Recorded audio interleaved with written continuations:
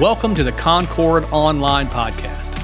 Each week, we're going to be bringing you sermons from Concord to be a resource for you to live on mission with us to inspire people to follow Jesus. Well, good morning. So grateful that you're with us. And just want to thank you, church, for your grace last week. Friday, the flu hit me like a freight train, man. And it was brutal. So Friday afternoon, I called John Aiken and I said, "Hey, John, can you preach a very difficult sermon for me?" And he did while taking a shot at my Alabama Crimson Tide, but we'll just forgive him for that. He said I missed because of the coaching change at Alabama, and that was just not the truth, all right? But I will add that I was in Israel when Alabama lost to Tennessee here, and then the week so the Lord's protected me, all right? So, but do bear with me, Damien. My voice is still not back, and I got a cough. So at some random point today, I may turn my microphone off and turn around and cough, and it's just going to be awkward for all of us, but that's kind of where we are. All right? Grab your Bible. Let's go to Jeremiah chapter 29. Guys, I see 24 on the screen. We're going to go to 29. Jeremiah chapter 29, verses 4 through 9. We're going to spend our time together today continuing our series we've called Foundations. And you say, well, you just must not have wanted to preach that sermon last week. Well, let me tell you something. I'd rather have preached the sermon last week than the one I'm having to preach this week. All right, because this week's on parenting. And when I was the parent of a young child, I had, 5 principles for parenting. And now that I'm the parent of a teenager, I have 4 very vague ideas that typically don't work about parenting. So, I'm in the middle of this. So I don't come to you today as an expert, all right? I don't come to you today as an expert. I really come to you today to open God's Word and to show with you and share with you what God's Word has to say about being Christian parents. And I brought some books with me. I kind of feel like Doogie Howser, MDiv, up here with some books. But I've got some books that have impacted me, and I want to recommend them to you. First, it's called Strong Fathers, Strong Daughters. So if you're a dad of a little girl, I'd encourage you to get this one, all right? And it's not super thick, but it's thicker than we want it to be, guys.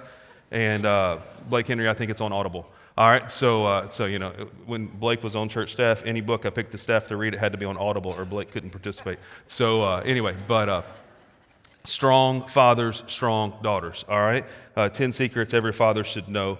This one has been super helpful for me as my son has become a teenager, but it's called The Intentional Father, and it's a practical guide to raise sons of courage and character.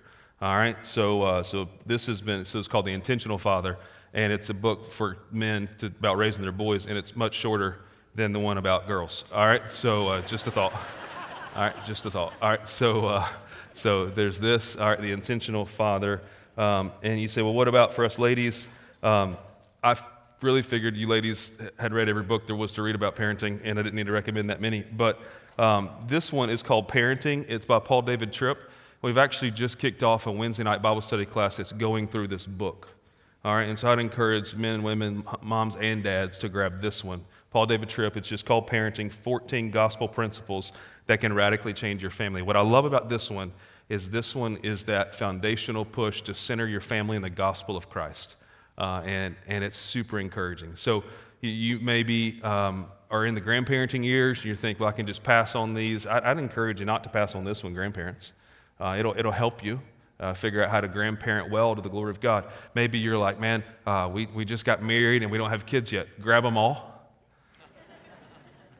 Maybe you're thinking, well, I'm not married yet. What do I need to do? Like, just kind of mark these down. You know what I'm saying? These are great resources. I think that'll help you. And thank you, Scott. The table was getting so full. But these were just some resources that are helping Bridget and I, and I think they'll help you, because listen to me now. Anybody that tells you like this is the prescribed way to parent, they actually don't know what they're talking about. All the experts want to say, like, you got to follow this plan and that plan. Isn't it fun to watch a mom have their first child, particularly if they've read that book, What to Expect When You're Expecting, you know what I'm talking about? And they have this schedule in their head, and they're like, no, we can't go and have lunch right now. Well, it's noon. This is lunchtime. Well, we can't because of the schedule. And I'm like, the schedule says eat lunch. You know what I'm saying? So it's fun to kind of watch that for like so detailed. And look, hey, real talk, with infants, like the schedules help.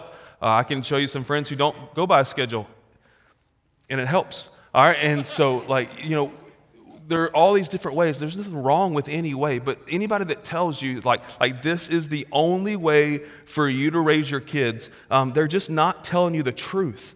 But because there's not one specific way, but there is one specific goal. All right, and the goal for every Christian parent, we've already talked about it a couple weeks ago, it is found in Deuteronomy 6.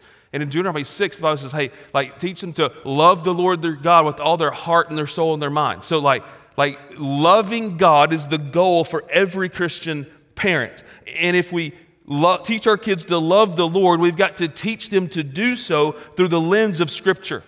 Because what happens in culture every time is that culture wants to say, yeah, well, the Bible doesn't really mean that. It means this. No, look, culture doesn't get to determine what the Bible says. God has determined what the Bible has said. It's unchanging. It's unwavering. It doesn't change. And so we cannot interpret the Bible through the lens of culture. We have to interpret culture through the lens of the Bible.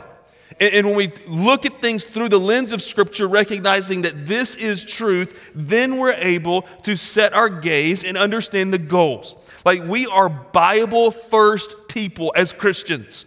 Before we're anything else, we're people of the book. We are people of the Bible.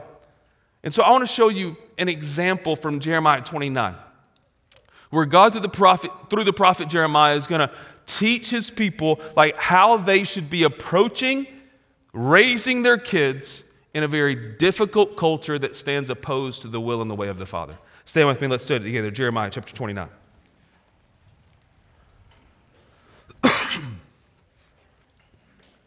Jeremiah 29, verse 4.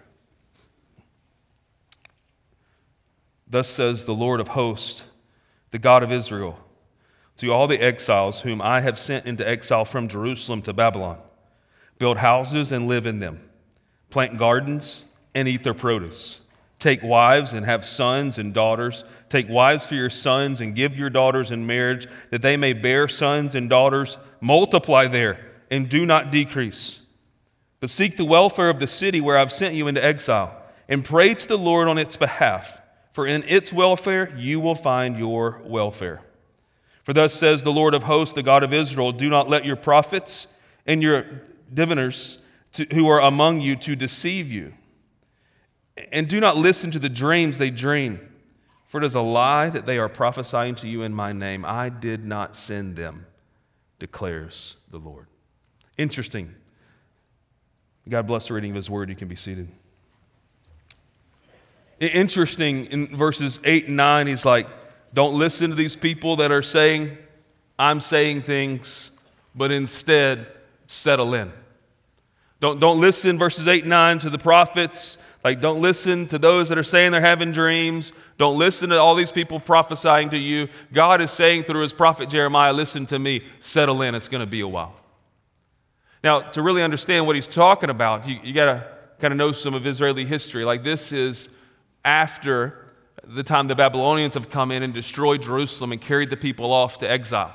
So this is a moment that they have been kicked out of Jerusalem, they've been kicked out of their lands, and people were going around and saying, hey, it's just going to be for a short time. They were trying to do some funny math from Old Testament stuff to say, well, this isn't going to be very long. And so don't do anything, don't settle in, don't become a part of the culture, don't do anything at all. Just kind of remove yourself, hide from the wickedness of the Babylonians, and this will all be over soon. But instead, God's prophet Jeremiah comes and is like, hey, you can't live that way because this is going to be a while. And so you need to settle in. And notice what he's telling them to settle in. He's like, hey, buy a house, plant a garden, eat of your food, raise your kids, see them get married, multiply. What is he getting at here? He's calling the people of Israel to continue to live on mission. Continue to live on mission while they're in a place of exile. You say, what mission is it? Well, remember when God created Adam and Eve and he told them to be fruitful and multiply? He's like, don't shrink back because you're in exile, but continue to accomplish the mission to which God has called you. Like, go and do what you're supposed to be doing. You're no longer living in the promised land. You're no longer living under my blessing. You're living now in exile under the discipline because you turn your backs on me, but that does not change the mission to which you were called. And friends, the foundation for Christian parenting for us today is understanding that God has given us a mission. And not only do we have to understand the mission, our kids have to understand the mission. Like, it's not just, do we kind of understand everything, but can we communicate that in a way that they can carry out and live according to this mission? So this has been the first real snow my daughter's experienced. Now, when she was 3, I think we had a big snow in Raleigh, but she didn't really get to be outside, or maybe it was even she was like 2, but this is kind of the first really big snow. And so explaining to her how to go fast on the sled took a little time. At first, she was super cautious. She'd sit on the sled. She'd say, "Daddy, push me." Right? And then she'd sit on the sled and she figured out the scoot thing. You know what I'm talking about? But since we're on day 400 of this winter snow, she's now figured out how to step back and sprint and dive and go. She understood the mission. Wasn't just to ride down the hill, but to fly down the hill, right? Like, she started to get it. And so, like, we get that, like, all right, they're timid at first, and we got to help them along, and then they're going to figure it out, and then you're going to help them, and then you're going to, like, stay out of the pond. It's like you got to kind of like catch them before now they're going too far, and you're pulling them back, and, you're like, all right, no. Like, this is the mission. Well, if we're ever going to be Christian parents, we've got to understand the mission. And the mission that God was giving to the children of Israel is the same mission He's given to us today, to fill the earth, to be fruitful in the earth, but to do so while living as people of exile. Look, we are today most like the children of Israel when they were in seasons of exile.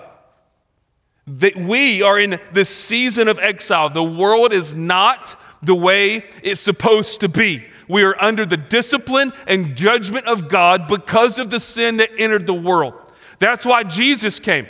Because when Jesus came, He came so that through repentance and faith, we could be brought to His family to make the world right again. That our hearts could be transformed while we're still living in this foreign land that is not our home, so that we could find our home in Christ, so that one day when He returns, we could finally be at home again.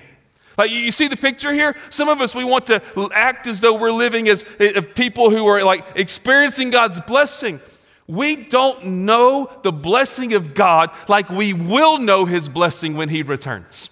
And so we live with this exilic posture, recognizing that we're experiencing God's discipline because of sin, that the world is not the way it's supposed to be, but with the blessed hope of His return, looking toward when He will return and put all things back in order again. And if we could ever get through this, through our minds, that we are foreigners here, we will never fit in here. This world will never be our home. We will never get invited to all the parties. We'll never be the coolest people in the room. No matter how much we want to earn everyone's favor, we're never going to be able to earn enough to make our hearts at peace, because this is not how God intended for it to be. But God, being rich in mercy while we're still sinners, sent Jesus to die for us. And so if we repent of our sin and put our faith in Jesus, our heart can find its home. But for now, we live how Jesus told His disciples to live in Matthew 5. Listen to Matthew 5, verse 13. The scripture says, "You are the salt of the earth, but if salt has lost its taste, how shall its saltiness be restored? It is no longer good for anything except to be thrown out in your driveway and melt the ice." That's not what Jesus said. Except to be thrown out and trampled under people's feet. You are the light of the world. A city set on a hill cannot be hidden. Nor do people light a lamp and put it under a basket, but on a stand, and it gives light to all in the house. In the same way, let your light shine before others, that they may see your good works and give glory to your Father who is in heaven. Look what Jesus was saying to his disciples, that salt is a preservative, and disciples should be a preservative in the midst of the decaying culture. Light is a purifying agent. And the way disciples should live their lives should speak purity to the darkness and the filth that surrounds them. And our good works are our testimony. It's our testimony that we would live out this way so that people would see the way we live and glorify God in heaven. Like, this is the exilic posture that Jesus calls every disciple to live in. Salt, light, works. That we're serving the Lord not to be saved, but we're serving the Lord because of what he's done. And we're living as a preservative and a purifying light with a very clear mission that God has given to each of us. So how are we going to do this, and what are these principles for Christian parenting? First, get married and be open to the gift of children. Get married and be open to the gift of children. Look at verses 4 through 6. Like, God's saying, like, to the exiles who I have sent. Don't miss that. Like, underline that in your Bible. It wasn't that God was looking the other way and all of a sudden the Babylonians overtook Jerusalem. No, he's saying, I sent them into exile. Like I allowed this to happen to get their attention. So this sending to exile was a part of God's plan to prepare the way for his Messiah to come. While we do not understand God's ways, we can trust God's heart. And God says, hey, the people are going to have to go through some suffering and some difficulty. And so I'm going to send them into exile. And then verse 5, build houses, live in them, plant gardens, eat the produce, take wives and have sons and daughters. Take wives for your sons and give your daughters in marriage that they may bear sons and daughters. Multiply, do not decrease. Like there's this sense that he's saying to the people, like, don't stop living, get married, and be open to children. Like he's telling them what to do as they're living on mission. This is what it looks like. And so we understand that a healthy biblical family is the first step to being a great parent. Look, you can know all the parenting tricks you could ever want to know, but if your marriage and family is not healthy, your kids are going to see through all your techniques, and what you say is going to be betrayed by how you treat your spouse. What you say and instruct them to do is going to be betrayed by how they see you manage your finances.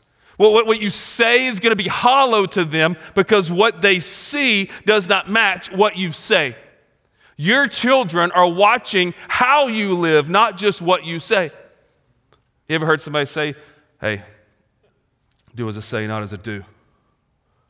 I'm like, what? What kind of line is that? Like, I'm going to tell you what to do, but I'm not going to do that? You say, well, love the Lord and it'll all just work out.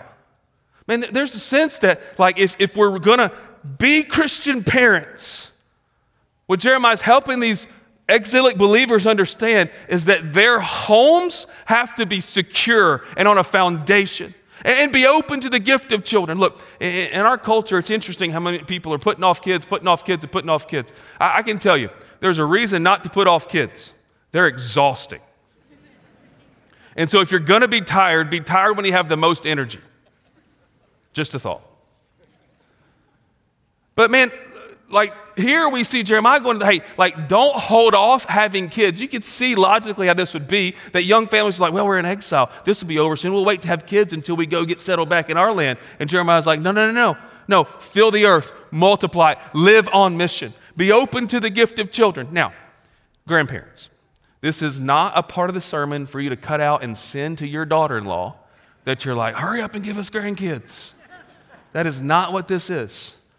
But this is an understanding, like if we're going to be Christian parents, then we're going to get married and we're going to be open to kids. And as God gives us the gift of kids, we're going to raise them on mission. And that's what he's trying to describe. He's trying to say, hey, like get going. Don't waste your life. Don't wait. Like move forward.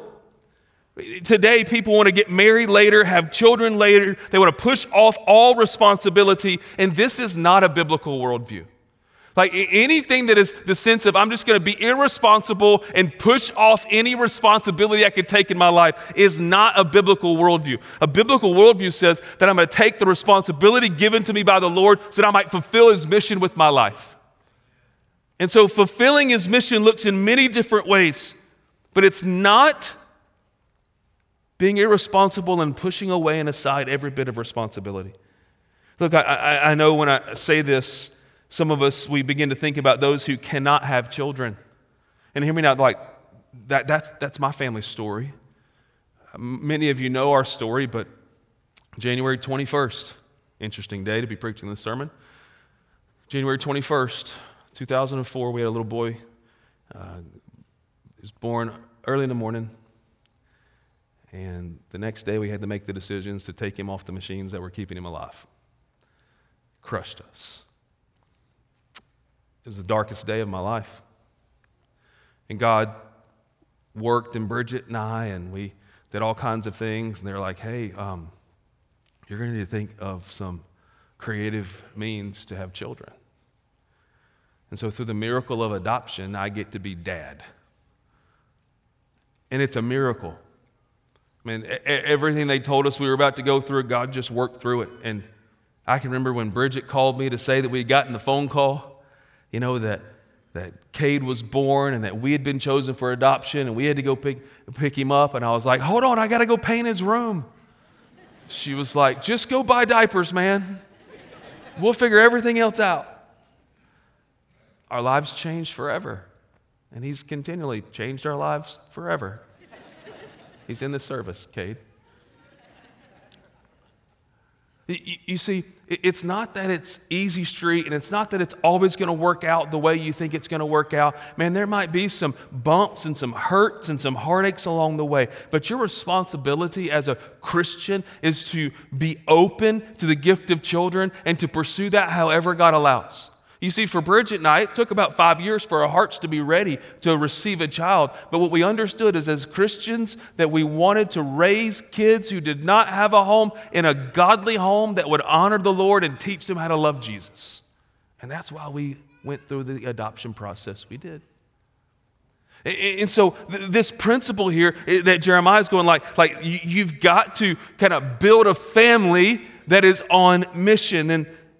And you think about this, like, why would Jeremiah tell him this? Like, why wouldn't he say, like, hey, just hang in there, it'll all be over soon? Like, why wouldn't he say, like, look, be very careful with how you live? But he's like, no, fill the earth, multiply, like, go, like, be a family, do these things. And it's one simple word. The one simple word is that God has designed the Christian family to be his, ready, ambassador to the world. That's what it is. A Christian family, they are ambassadors for the kingdom of God in every community in which they're placed. You think about how Paul wrote it in 2 Corinthians 5. The scripture says, we are ambassadors for Christ, God making his appeal through us, and we implore you on behalf of Christ, be reconciled to God. So Paul here is saying like we're ambassadors and we're pleading with people to come to know Christ.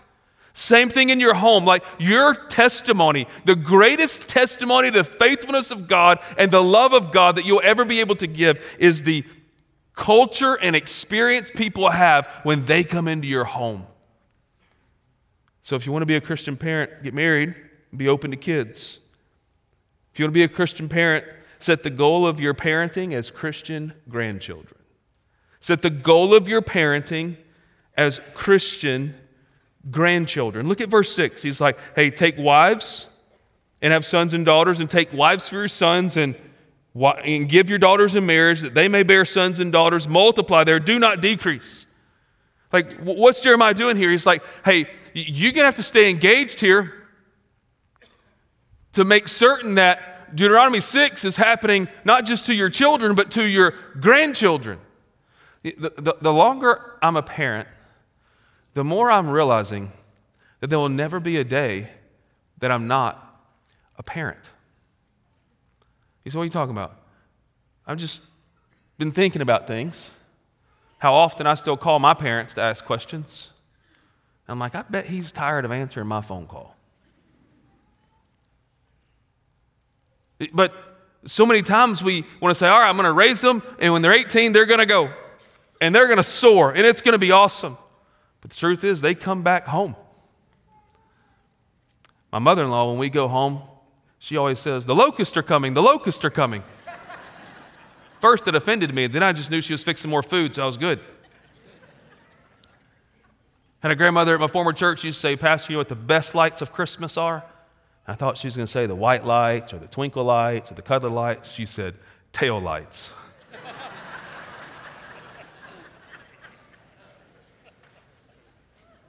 The task of parenting is never over. You'll parent and you'll parent and you'll parent, and then those kids you're parenting will have kids and they'll ruin them. And you'll want to fix them, but you can't. Because now you're a grandparent. You know the call of every grandparent, don't you, is to ruin them and return them. But see here in verse 6, it's like, hey, like set the goal of your parenting as Christian grandchildren. So he's like, I got to stay engaged, not just to this child that God has given me as a son or daughter, but into their children. And what we've got to understand is like Christian grandparents are not trying to control, they're trying to instill. Listen to me, grandparents. Like don't get this sense of like you've got to teach your kids the way to do it or they're always going to do it wrong. No, like set your focus on instilling into your grandkids. Like invest in them in a way that instills, let's call them vintage values into your grandkids. Set your focus on like, hey, I'm going to teach my grandkids how to trust God. How to trust God. Like tell them stories of when you had to trust the Lord. Teach them from when you did not trust the Lord and what happened, and share your life with them. Like teach them to trust God. Teach them to live life. Like teach them practically and teach them theologically. Like show them the life that God has given to you and paint a big vision for their future and what God might do in them. Like vintage values, like teach them to live life. Grandparents, you have such a valuable perspective to your grandkids. Don't shrink back and say, oh, they don't want to hear it from me. Oh, I promise you they do. This week, we were sitting around the dinner table and Bridget she didn't even know what I was preaching today. She just randomly asked her kids, she said, hey, talk to me about your favorite memory with your grandparents. And immediately, one of our kids spoke up and said, oh, and I got to have this conversation with Mimi and GB. That's what they call Bridget's parents. And when we got to talk, and they told me stories, and we just had this long conversation. And it was this moment that I'm going like, they're doing it. They're teaching him how to live life. They're showing him this big picture. And he says his favorite memory is not the countless dollars they've spent on beach vacations, but on conversations in their house where he felt heard and he believed what they were saying would make a difference in his life. Then little Mia spoke up and she was like, I think my favorite moment has been when Dee Dee was teaching me how to bake. I have no idea what she made. But she said, Dee Dee showed me how to do it and told me when to make it. Like just investing. It wasn't the Disney trip that they had paid for. It was the muffins. Isn't it amazing how we think it has to be this big grand thing? But if you'll teach your kids how to trust God, if you'll teach your grandkids how to live life, if you'll teach your grandkids how to find hope, like grandparents, you cannot imagine the cultural pressures your grandkids live under. Like I know you say, well, it's not the way it used to be. I know you can say that, but you have no idea. And I frankly I'm not able to grasp it. When I talk to Sam and Justin and others in a student ministry, I'm like, man, like those kids are going through some stuff. But you can show them where you found hope. And you can give them strength to stand against the cultural pressures, your words of encouragement, your belief in them. That same night, Cade was like, Papa really believes I can do things that I'm not sure I can do. And I thought, I hope he never stops instilling hope in my boy, because I can say it and he won't hear it, but Papa says it one time, and he believes he can do it. See, this is what Christian grandparenting looks like. Teach your kids how to trust God, how to live life. Teach your grandkids how to trust God, how to live life, how to find hope, and how to love. How to love. Our culture has so complicated and manipulated and frankly ruined love that we're raising a generation of kids who do not know how to appropriately show love to another. It's heartbreaking, man. And they're going to learn how to love by watching you love. And so grandparents, like, you can show incredible love to your grandkids. And in that, you can teach them how to love. But you've got to stay engaged. You can't say, well, I'm just not going to be a part of your life. You can't back off. You can't think, well, they really don't want that from me.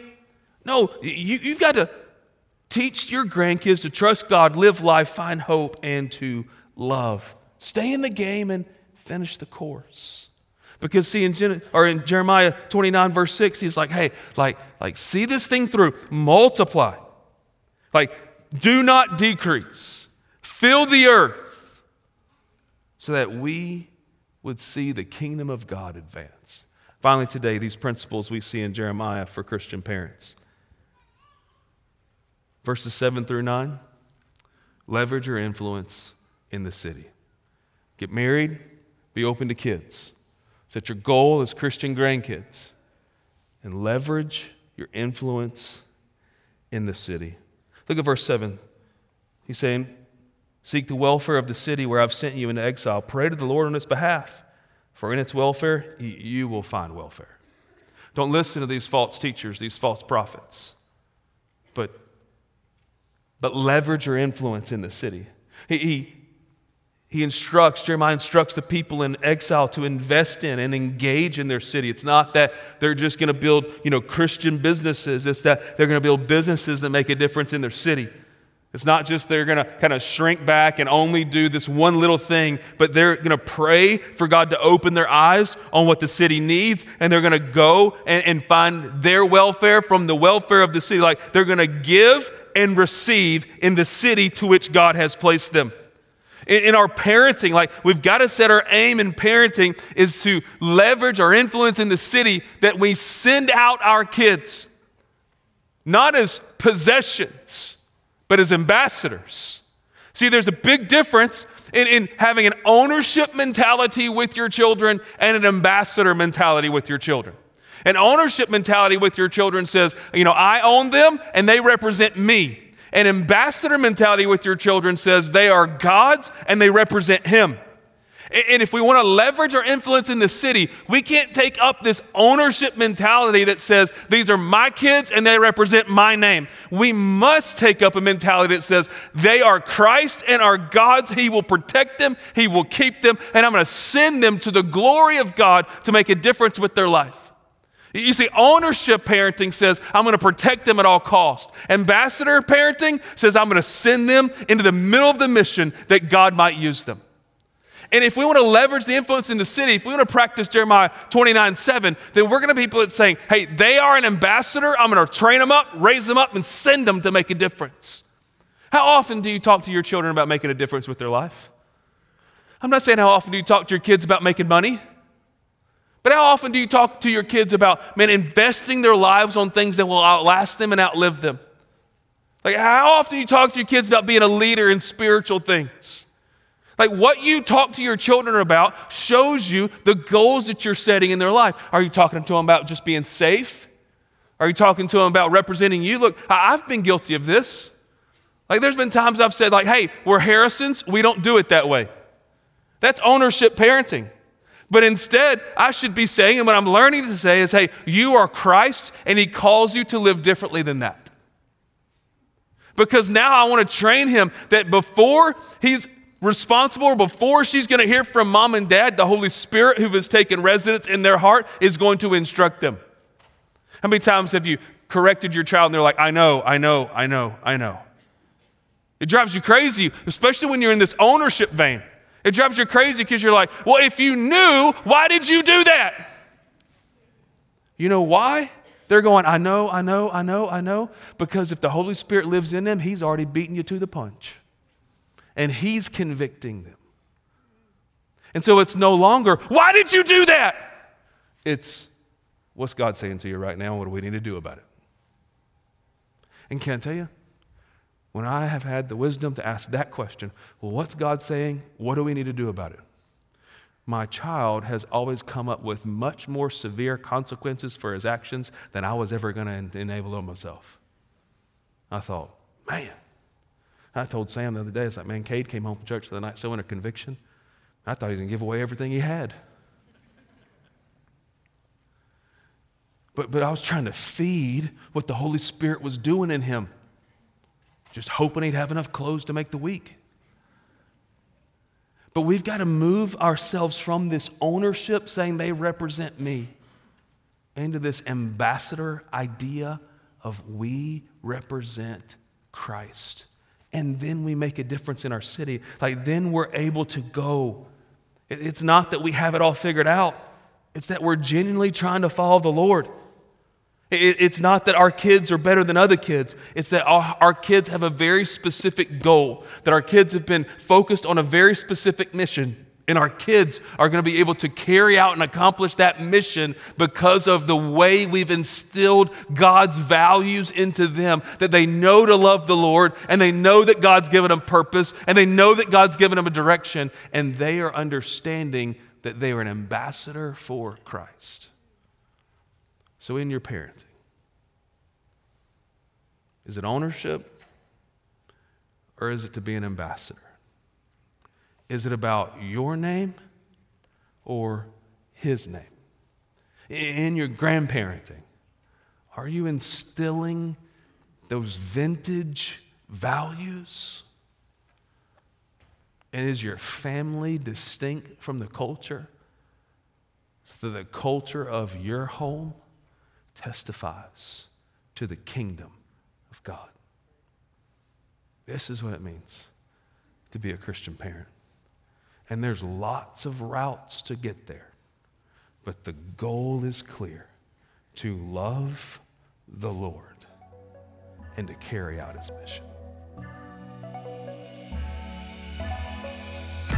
Thanks for joining us this week on the Concord Online Podcast. If you have any questions surrounding today's sermon or simply want to learn more, you can do so at concordonline.org. Make sure to subscribe to this podcast to stay up to date with each weekly release.